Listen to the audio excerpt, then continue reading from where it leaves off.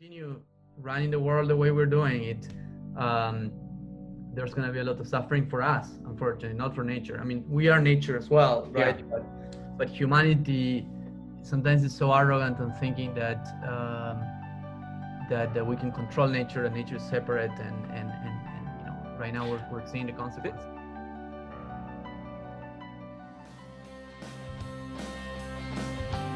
Welcome to Who's Saving the Planet. I am your host, Tony Noto. With me is Lex Keithhaber, and joining us is an individual who is helping us build this website and helping us co-produce this episode. Welcome, Ian Deco. Hi, it's great to be here. I'm hailing from the West Coast out here in San Francisco, and I'm happy to be part of the team. Yeah, we're happy to have you, man. Thanks Absolutely. Yeah, Ian, you're leading our dev charge to help us remake our entire digital presence. And so this is a great crossover between not only are you our resident technologist and web developer, but you also are coming to us from San Francisco, which has been affected tremendously by the fires and the fire season out there that's been the worst one ever. And if we dig into that immediately with Diego, because he also has been affected by these fires in a way that has been personally very adverse. And it really goes to show that no matter who we are and where we are all going to be living with climate change. And it is all of our responsibility to do what we can to fight for a better future. It touches all of us. Yeah. And luckily, Diego Saez-Gil, our guest today, is building technology to make sure that our future is better and safer and hopefully one day free of these horrible fires.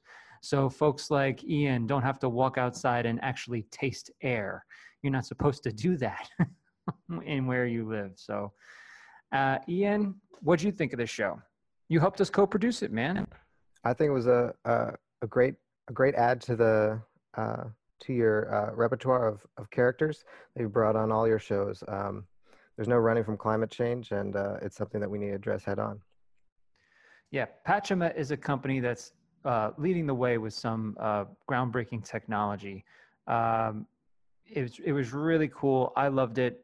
What'd you think? I thought it was great. So some of the things that Pachama is doing, they are using artificial intelligence and machine learning to better understand the life and well-being of forests from all across the world. And what the strict use purpose of that right now is just to certify when people are buying carbon credits that they're getting their money's worth, and that that carbon is actually being sequestered in a faraway place that it has been promised to. Well, it's essentially what they bought and paid for. This is such vital technology, because unless people believe that those carbon credits are worth it, they won't buy them and they won't invest in them. Not to mention the fact that they're necessarily not, the forests themselves are not being preserved when they should. So they've identified such a technically sophisticated problem to solve, but one that is so simple in terms of its efficacy for creating this economic incentive structure that we're all going to need in order to be able to save the planet. It's this very, very elegant mixture of hard-nosed technology with brute force economics, and he's got a handle on both. And what a pleasure talking with him. Yeah, don't take our word for it. Let's kick it off to Diego. All right, here we go.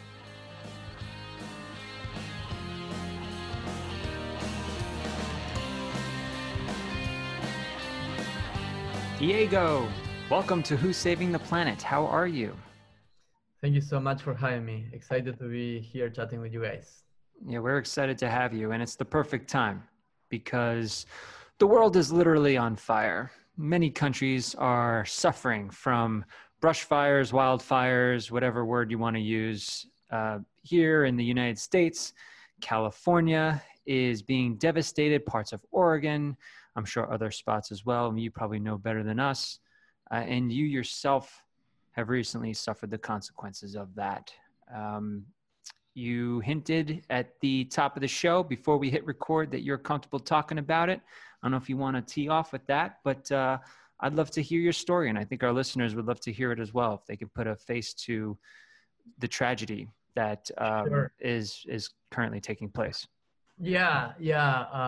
3 years ago, after many years living in big cities, I decided that I wanted to be close to nature. So I moved to the Santa Cruz Mountains, and I bought a house in near the Big Basin Park, which is a beautiful redwood forest, 1 hour south of San Francisco. And yeah, a month ago, it's gonna be now, I believe 4 weeks ago, I was doing a camping trip in Oregon, and I received notification that the fires were raging near my house. Got back, and the house was gone to ashes. And yeah, huge personal shock. Sad losing all my belongings, everything I Yeah. ever owned. Oh my goodness. Um, Who but notified you? How did you know? Like a neighbor or yeah, loved one? no, a neighbor actually. So Yeah. that those days I decided to be off Twitter and off, email and everything. So my neighbor sent me a text message, and that's how I learned. Um, and yeah, it's meaningful and ironic at the same time, because I'm working on trying to help solve climate change and protect and restore forest, and now I'm a victim of that, which I'm trying to take it as a catalyst for me and for Mhm. others of their urgent need to work on climate change. Climate change is not an abstract idea; it's happening right now, and it's affecting uh, tens of thousands of people, and it's going to affect tens of millions of people, right? So, Yes. Yeah. um, One in of a them way, right here. You are one of those people. yeah, exactly. And I feel it as a blessing in a way as well. It gives me a sense of responsibility. Not that I needed more motivation for this, but it makes it very personal, very real. Yeah. Thank you Lex, I'm for sorry. sharing that story. Sometimes we're in New York right now, and you see the stories and the images, and it feels removed. It feels far away. I grew up in California. I grew up in San Diego, and I remember the fires when I was growing up. You'd walk outside, and the sky would be orange, and it would be snowing ash, and it felt otherworldly. And to see Yeah, people living through that now, it's so it seems so far away, even though for so much of the world it's right yeah, there, and Yeah. it's in your backyard, or in your case it's completely changed what would be otherwise the normal course of your life. And so yeah. you mentioned that you're treating this as a catalyst and as something to motivate you to go forward. When you got there, you posted something on Twitter of picking up a book or a remnant that was there. Can you tell us what it is that you found? Yeah, this weekend I actually went to visit the ashes, for the first time after I won the Day of the Fires, in which I was literally fighting with the fires. But this time I went, and the only recognizable thing that we were able to pick up with my friends that went with me was a book, a history book I had. And in a very weird coincidence, the page that survived said, "Nature strikes," in a very chilling message of what's going on Wow. in the world. Yeah. Uh, Nature Strikes. What was the book? it was a book called "Concise History of the World" by Nat Geo, by National Geographic. And yeah, one of the coincidences in which you're like, I don't know, a message from the universe, or just a coincidence, but it does feel like all that is going on is a big wake-up call for humanity. Yeah. Nature is giving us a big message that if we continue running the world the way we're doing it, um, there's going to be a lot of suffering for us, unfortunately, not for nature. I mean, we are nature as well, right? Yeah. But humanity sometimes is so arrogant on thinking that that we can control nature, and nature is separate, and right now we're seeing the consequences. This And you don't whole get to- year has been, yeah, sorry, Lex, but I just got to say, this whole year has been nature pointing out the folly of man. Yeah. Like, assuming you don't believe that, viruses are made in a lab, or, Yeah. that forest fires are just, it's not just accidents that happen, it's because of climate change, and it's because of the way we treat nature. It's that ongoing narrative all year. But I don't know, I think we're going to segue into the technology that you wield, or that we all wield, but you in particular, to help solve a problem. So I think that's a good segue. Well, I want to build on that segue because I Yeah, think go ahead. something else that you point out is that it's somewhat indiscriminate at a point where if there was one person who did not need a lesson from nature to pay attention, Diego, certainly you'd be Yeah. near the top of the list. And so it goes to show that of the people that we have the opportunity to speak to from all over the world, the one thing that we all have in common is this home, this planet that we're in. And whether it's an activist in Africa or whether it's somebody working in green finance in New York or somebody building technology in California, this brings us all together around this shared goal. And so there is some power to that where nothing else does this quite the same way climate change does. Yeah. Yeah. I mean, unfortunately, we are going to see more of this. And I do hope that our generation has, in a way, we're going to be paying the bills of previous generations, but hopefully we can make the right decisions in the next 2-3 decades to leave a better planet for future generations so that they don't have to pay our bills, right? And it is, I agree 100% with you, with all coming together. I'm trying to be very careful on my language, on not pointing fingers. It's so easy to fall into them, right, and into enemy thinking. But it's about all coming together and taking responsibility and doing something about it. Yeah. Well, you didn't need. You said you didn't need tragedy to sort of stir you into the right direction to make a difference. So, what inspired Pachama? Yeah, happy to tell you about that because in a way I was part of the problem as well. I was building a company before that we were making smart suitcases, suitcases that you could track with GPS and 3G, which was it Away? No, it was Blue Smart. Okay. But we started before Away and kind of began that industry of smart luggage. That idea came after I lost a suitcase, and I was like, how come? I cannot track my suitcase. I live not that far from LaGuardia, and let me tell you, they could have used what you were building. Yeah, so it was, kind of like one of these useful ideas, but then from a coffee conversation with a friend, hey dude, let's build a suitcase with a tracker. I was all of a sudden in a factory in China, mass producing tens of thousands of plastic products, polluting the environment, products that were going to end up in garbage fields. And and seeing the pollution of Beijing and Shenzhen firsthand, and then seeing in the hyper consumerism in New York City where I was living at the time. And then I went to South America and I saw deforestation in the Amazon rainforest. There was a point in which I couldn't look away anymore, right? Mm-hmm. And I was like, I'm part of a system that is going to destroy the planet. And actually that visit to the Amazon rainforest, in which with my brothers, we stayed with some indigenous communities there. That was a powerful experience that made me realize that I needed to put all my efforts to try to be on the side of the solutions and not the problems. Well, which indigenous communities did you hang out with, and did you know somebody there, or did you just like, we're just going to go and just knock on doors? No, we were in Madre de Dios, which is in the South Amazon in Peru. Okay. And we arrived there. We did a road trip with my brothers. So I exited that company. I decided to step away from that company. And the first thing I did was going on vacation to Argentina. And I had two brothers. And I told my brothers, guys, let's go on a trip somewhere. I need to clear my mind. I'm very confused about life. And one of my brothers told me, dude, how about we go to the Amazon? And I said, wow. Where? And we were like, let's just take a car and let's go north, because we were in the north of Argentina.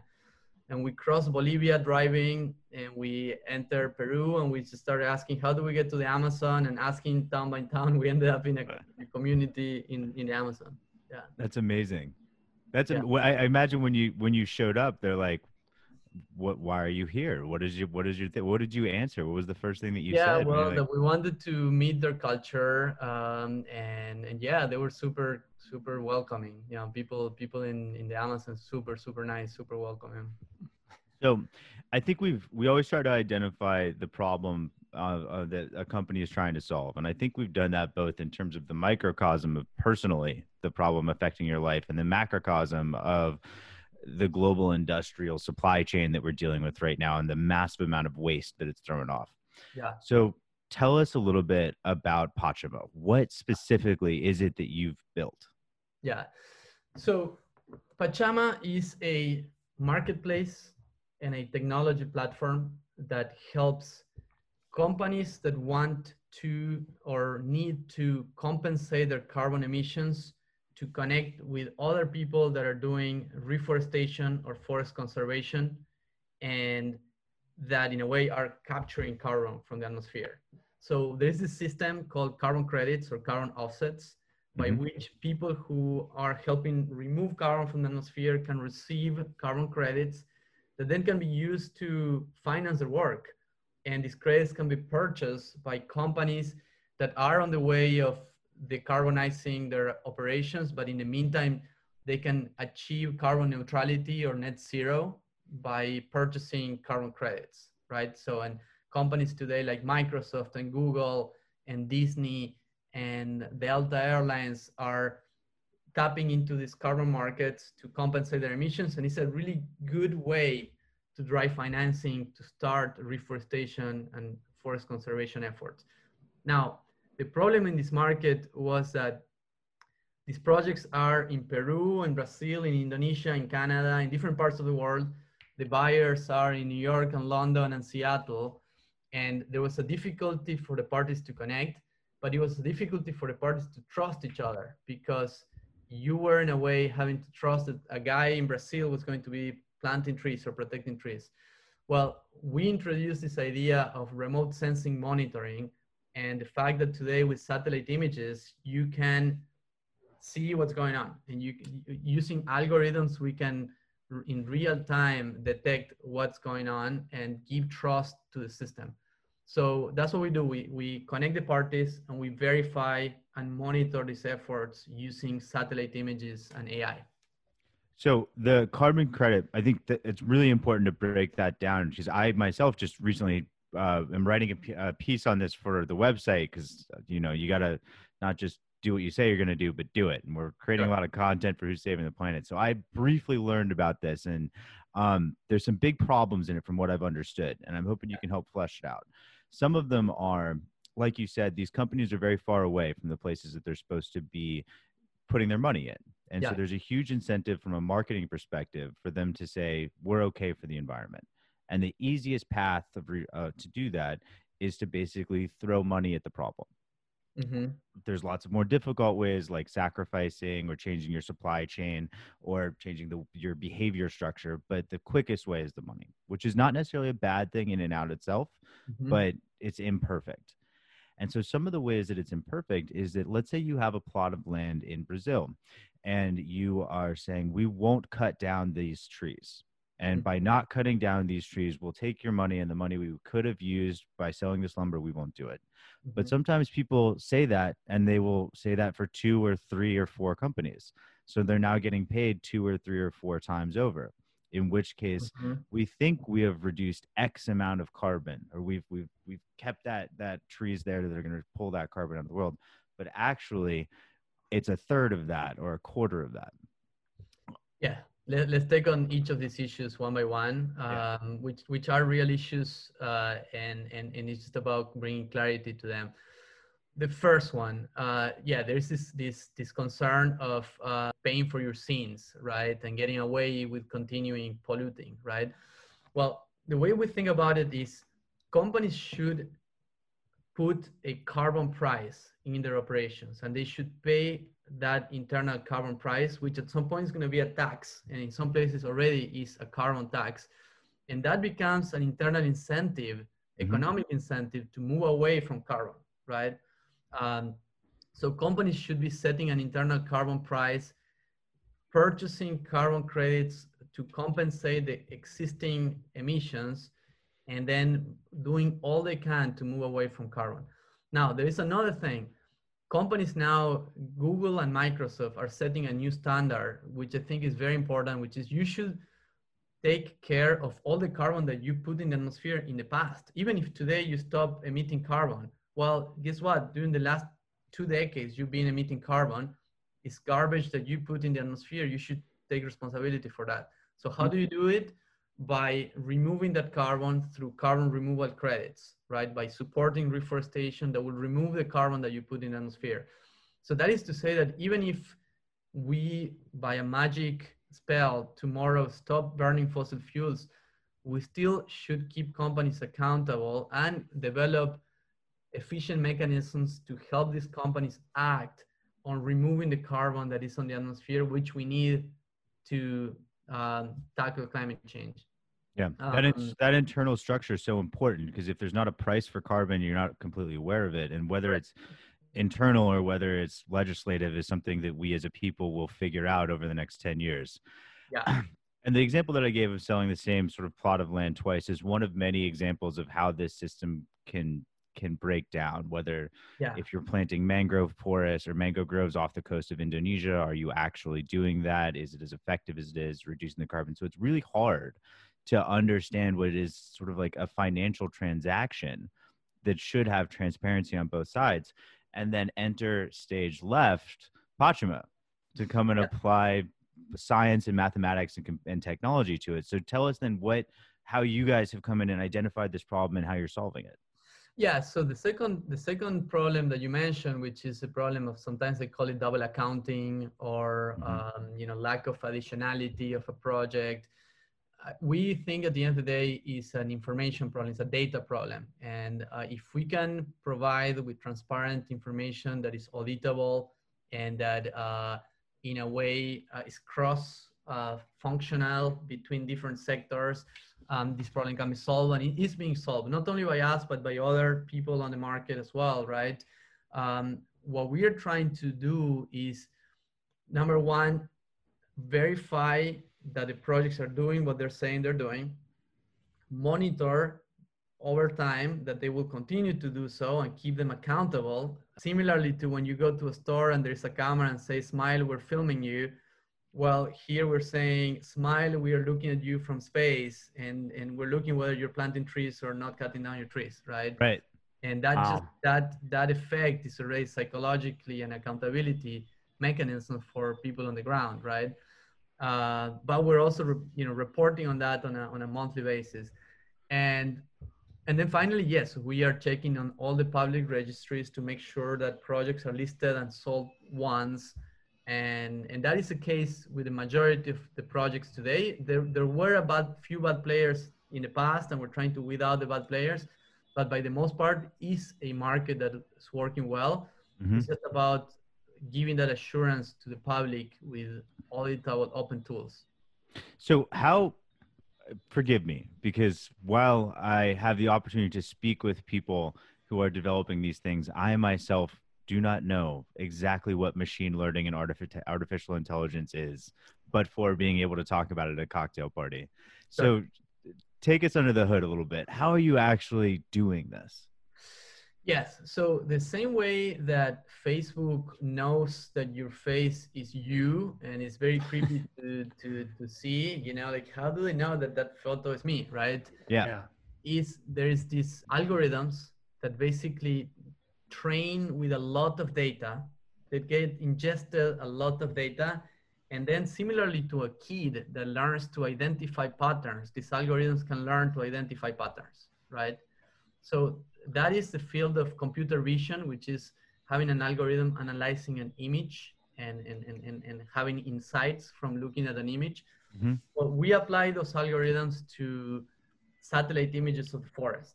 And with that, we can determine the carbon storage of a forest by looking at the shape and the color of the trees on the images, right? Mm-hmm. Then we use other techniques to detect changes on the canopy cover, right? So we see that there was a tree here, now there's no tree, and the algorithm can paint a color on that map and make a map of changes on the canopy cover. Where are we seeing the most trees go down?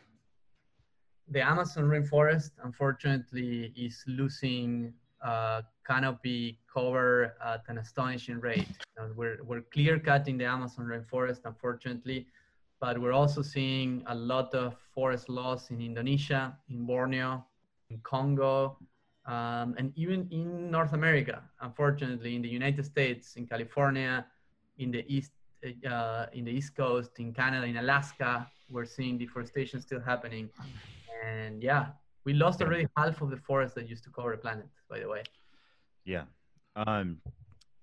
So I want to stay with the solution for a second and provide an analogy that perhaps is a little bit antiquated, but maybe is similar to or can help explain what you're doing. So the much derided rating agencies that would take a look at, let's say, a set of assets of, like, famously mortgage-backed securities, but just stuff.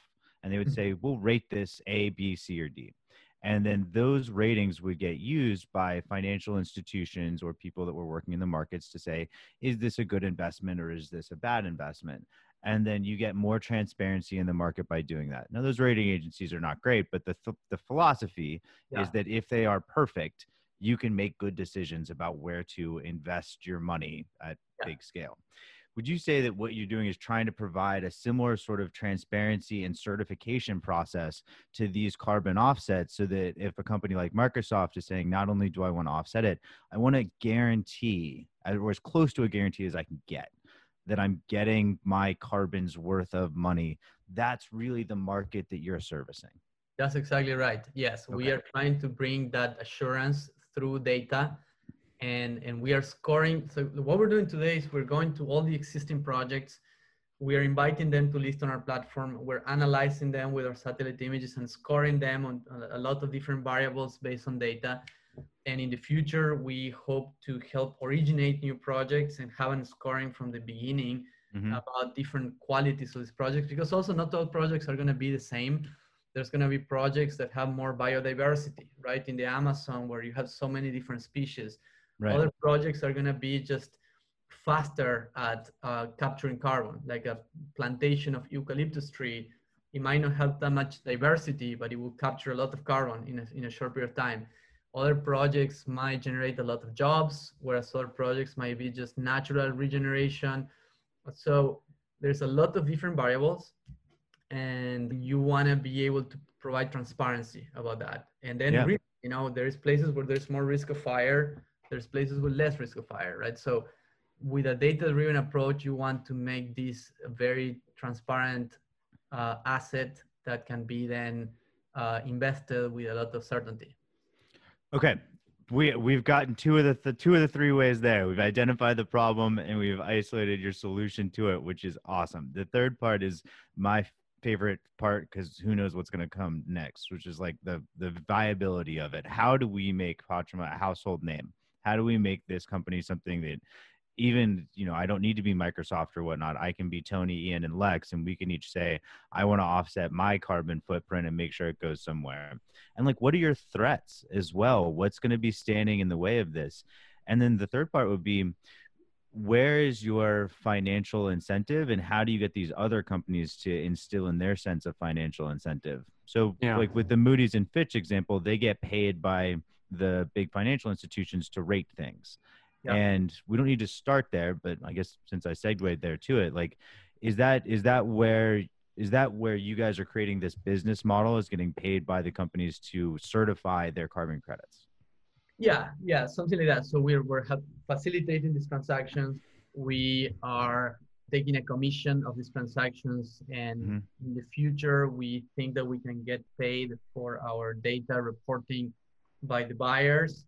And if we help originate new projects and certify new projects, we can be paid for our data by the sellers.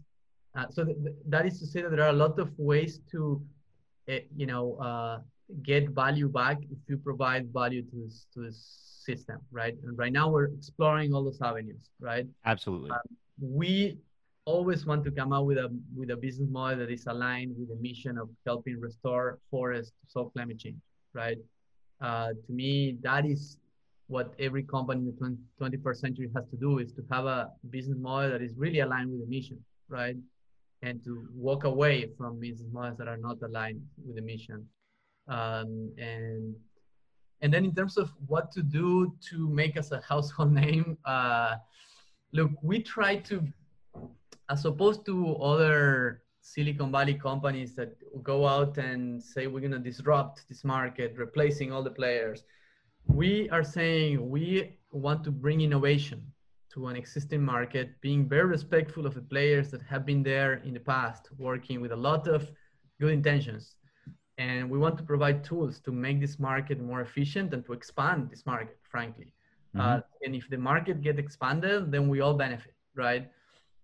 So we are collaborating with organizations that could be looked at as competitors for us, but that actually we're bringing something new that they can use, right? New tools, new technologies that they can use. And then we have to earn our credibility by building good products, shipping good data, and that takes time, right? So we are taking the long view of knowing that success doesn't happen overnight, that an overnight success takes 10 years, and we haven't even turned 2 years old yet as a company, right? So we're all willing to take that decade to build, improve, and deliver on our promise, right? So you left a cushy, a lot of people would have looked at the briefcase company, a smart luggage company, as kind of a cushy gig, because obviously, you know, something like Away is the company that emerged, probably because you left the space, because maybe, who knows, the company you were working on may have surpassed that. So that says a lot, that you kind of left the sexy startup life to maybe go with another startup, but one that's typically, you know, not as sexy, to be honest. Yeah. And I disagree with that. I think tree data, and I think that is as sexy as it comes. I am all in. We've talked about how reforestation. So that sort of thing turns Lex on this podcast. Continue your question, but there's strong advocate for trees being sexy. Well, in a country that we're not in the Paris Climate Accord, it's not sexy to some people in this country. And can't speak for everybody. I know, unfortunately. But I have to ask, though, I mean, there's got to be a part of the plan to grow has to be overseas, right? Because in a world where most countries are in the Paris Climate Accord, there must be opportunities to say, well, we can take our product and our technology to companies in all these different countries that want to offset their carbon emissions. Not the United States at the moment, but you know what I mean? Is that part of the strategy and the viability? Yeah. So in terms of the first part of the question, yes, I left that other company. I was feeling I was having kind of like a purpose crisis in my life. I was like, well, what am I doing all this effort for, right? And I jump into the void of not knowing how I could help nature and the planet with a new business model. Now it's starting to look sexy, to your point, hopefully, because we're closing investors and customers.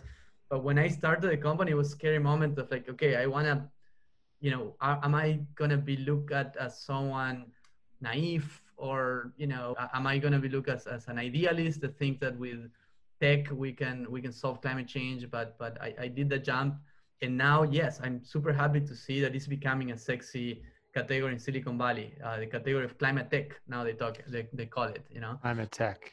Now to your second question, Tony, yes, the United States, I think this is going to be a polemic statement, but I think Trump has helped the climate cause by making a lot of people saying like, oh shit, the federal government is not going to do anything about it, so we have to do something about it.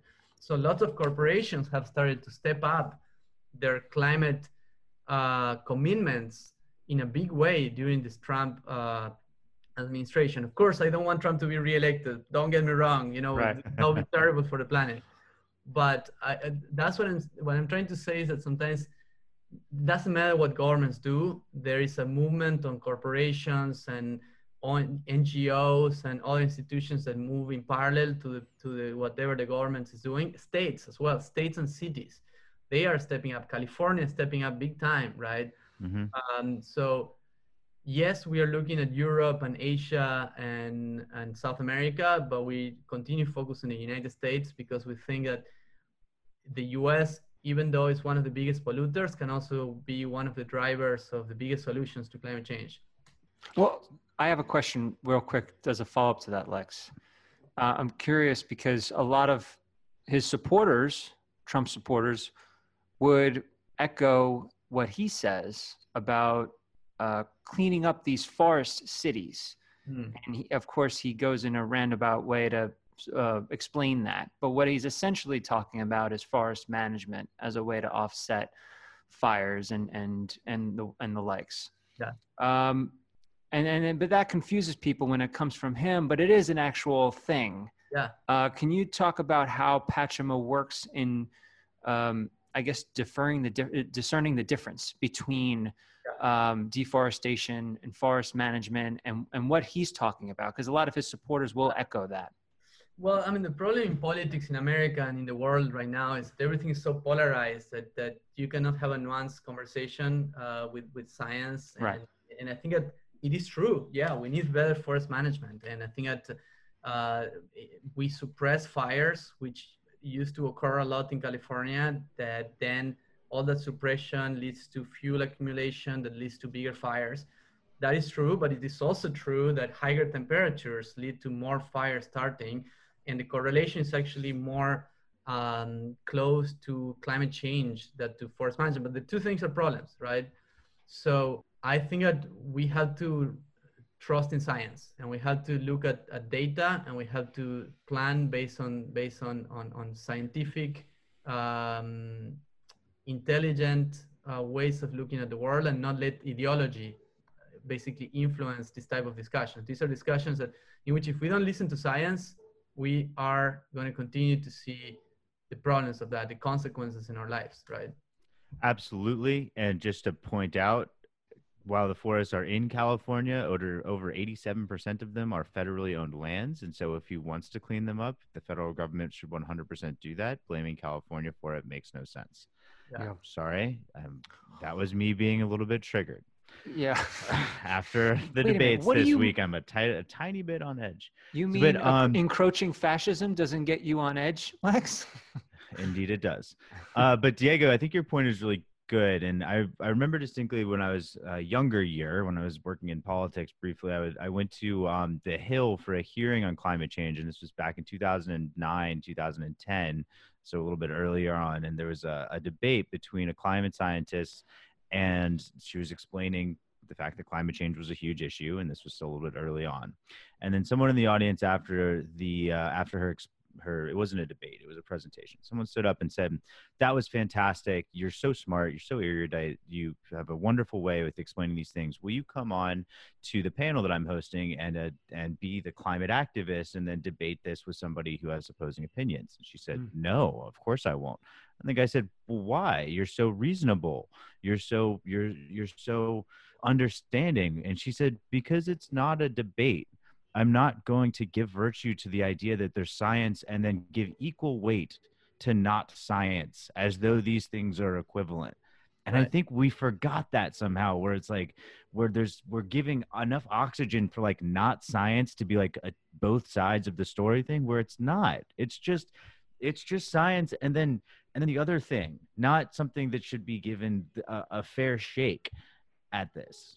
Yeah. And it's sad to see how ideology has, taken over, both extremes, right? The way forward is if we all come together with, intellectual honesty and humility, and really, realize that these problems are going to be happy to solve with the best of our human abilities. Yeah. Science is the best that we came up on how to understand the physical world, right? And there's nothing more unifying than a common enemy. Although that's generally not a good thing. We've seen all the different disparate elements of environmentalism, progressivism, the social movements, moderate Democrats, what have you. Everyone who's not Trump has more unified than they've ever been, at least in the last 15, 20 years of politics. So as long as we keep that motivation going, and the Democrat or the people, if they do win, don't eat themselves, perhaps we will find a cause for an optimistic future. Ian, I wanted to give you a chance to jump in here too. Do you have any questions for Diego or thoughts? I wanted to touch on the name of the company. What does that come from, and what does it mean to you? That was my question. Awesome. Great question, Ian. Yeah, no, thank you for cute name. So Pachama is in honor to Pachamama. Pachamama is the goddess of Mother Earth for the indigenous people of South America. My ascendants, I am partly descendant of the Inca people of South America.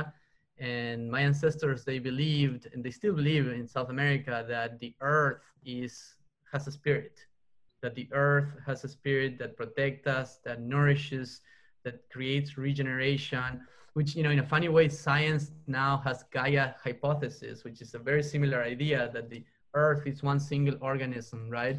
And in South America, we honor Pachamama in August, giving an offering or a payment, we call it, which I think is a good metaphor for carbon credits, right? It's like it's offering a payment back to the earth, right? In gratefulness for everything she gives us. And yeah, we want to honor that idea. Pachamama. Beautiful. And if Earth is one single organism, I hope humanity isn't just like a rash. Yeah. Hopefully we figure out how to fit our place in this whole thing. I think we're the invasive species. I think we're a wild bet by Gaia. Gaia said, well, let's see what happens if we give a lot of intelligence to a monkey.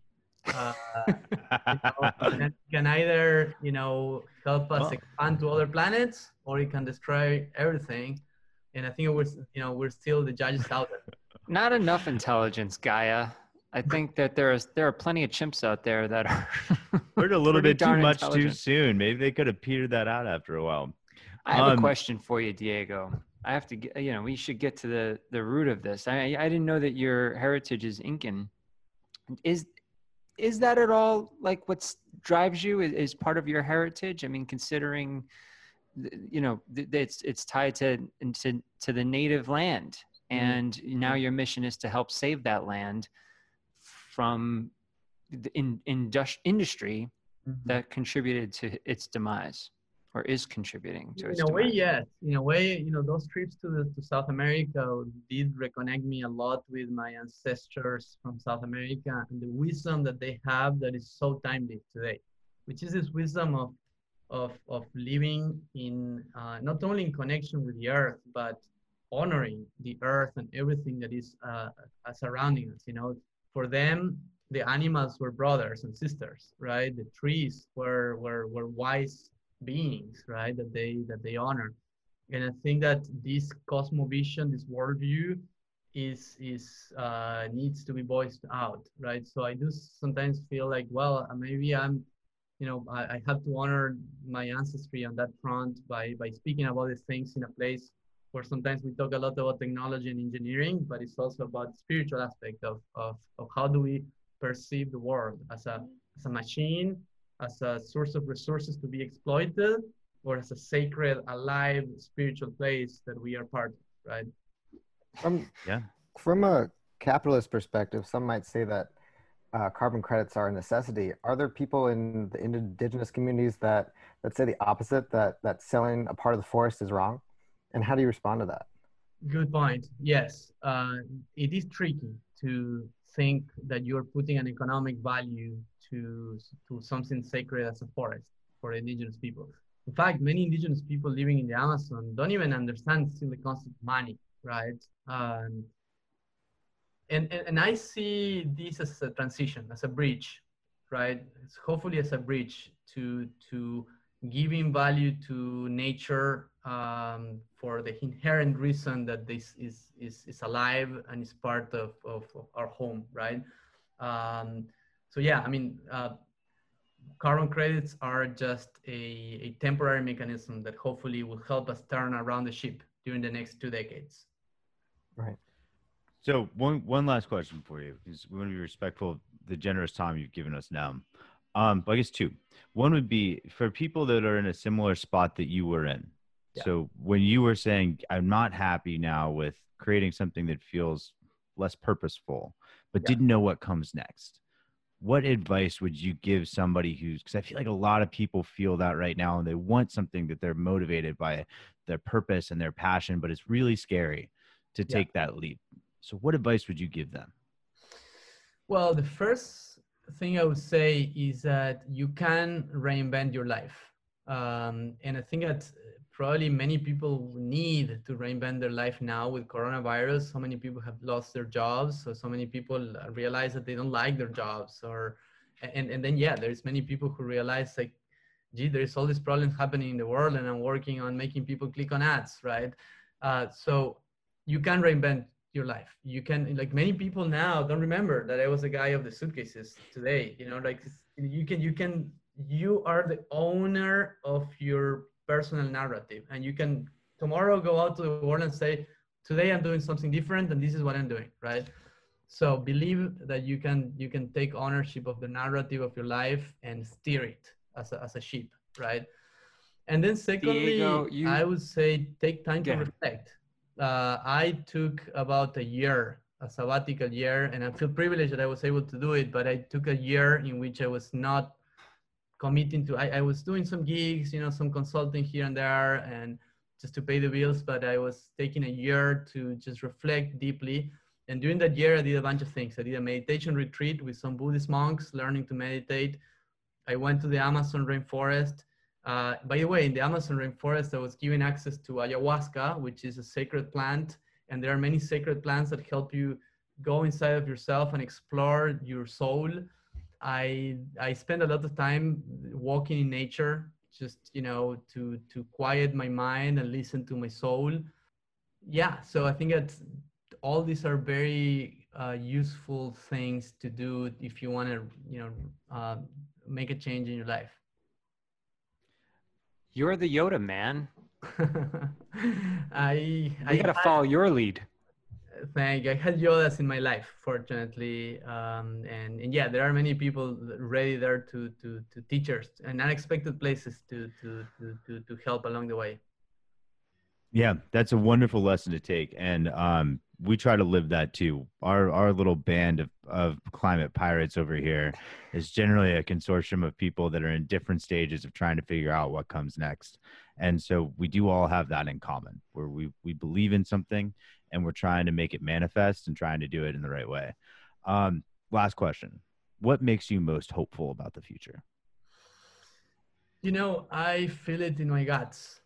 I feel, so I cannot explain it with rational reason sometimes, but I feel that, the other day I saw a picture that a neighbor posted, in which among the ashes of the fires of California, there were sprouts of redwoods already popping up, right? So I think it is inherent to life, hope, right? In the midst of ashes, still, we sprout and we look at the possibility of a better future, right? So I feel it on my gut, on the source of life, aliveness inside of me, that we can figure this out, and it's not going to be easy, but we have to try. Amen. Got to try. There's no not trying at this point. You either try or you give up. So we better try. There is no try. Yeah, there's do or do not. Yes, yeah, exactly. Indeed. We gotta do. And your timing. I mean, Guy is talking to you, man. Nobody's traveling now. That's true. That is true. Do not go into luggage. Exactly. Exactly right. Diego, thank you so much. Thank you so much for coming, for talking to us. And this has been fantastic. We hope to keep in touch with you. Let us know on this journey, how it goes, and anything we can do to be helpful, to be resourceful, 100%. Thank you so much, guys. Keep up the good work on the podcast. That was our conversation with Diego Saez Gil, the CEO and founder of Pachama. Fascinating stuff, Lex and Ian. Yeah, that was great. And I think he really brings a human aspect to what is a really complicated technology stack. Absolutely. And for the record, we are pushing forward with a revamped whossavingtheplanet.com, courtesy to Ian for helping us get there. And we invite all of our listeners who by now we have a loyal coterie of Who's Saving the Planet Planeteers who listen each week and tune in. Continue to tune in. We appreciate you following us. And please rate our episodes. We would love some feedback. We would love our 5-star ratings. I think it's 5 stars. Whatever the max is, please click the max. If 5 you stars like would be fantastic, but we don't want to tip the scales. All of your ratings and reviews are great. We listen to them. We read them. So please don't be shy. Is it 4? It's 4 stars? No, 5 would be excellent. Oh, okay, great. 5 stars, folks. And join us next week. Same Who's Saving the Planet time, same Who's Saving the Planet channel on iTunes, Stitcher, Google Play, wherever you get your podcasts. Spotify, also a big one out there. Yep. All right. We will see you next week.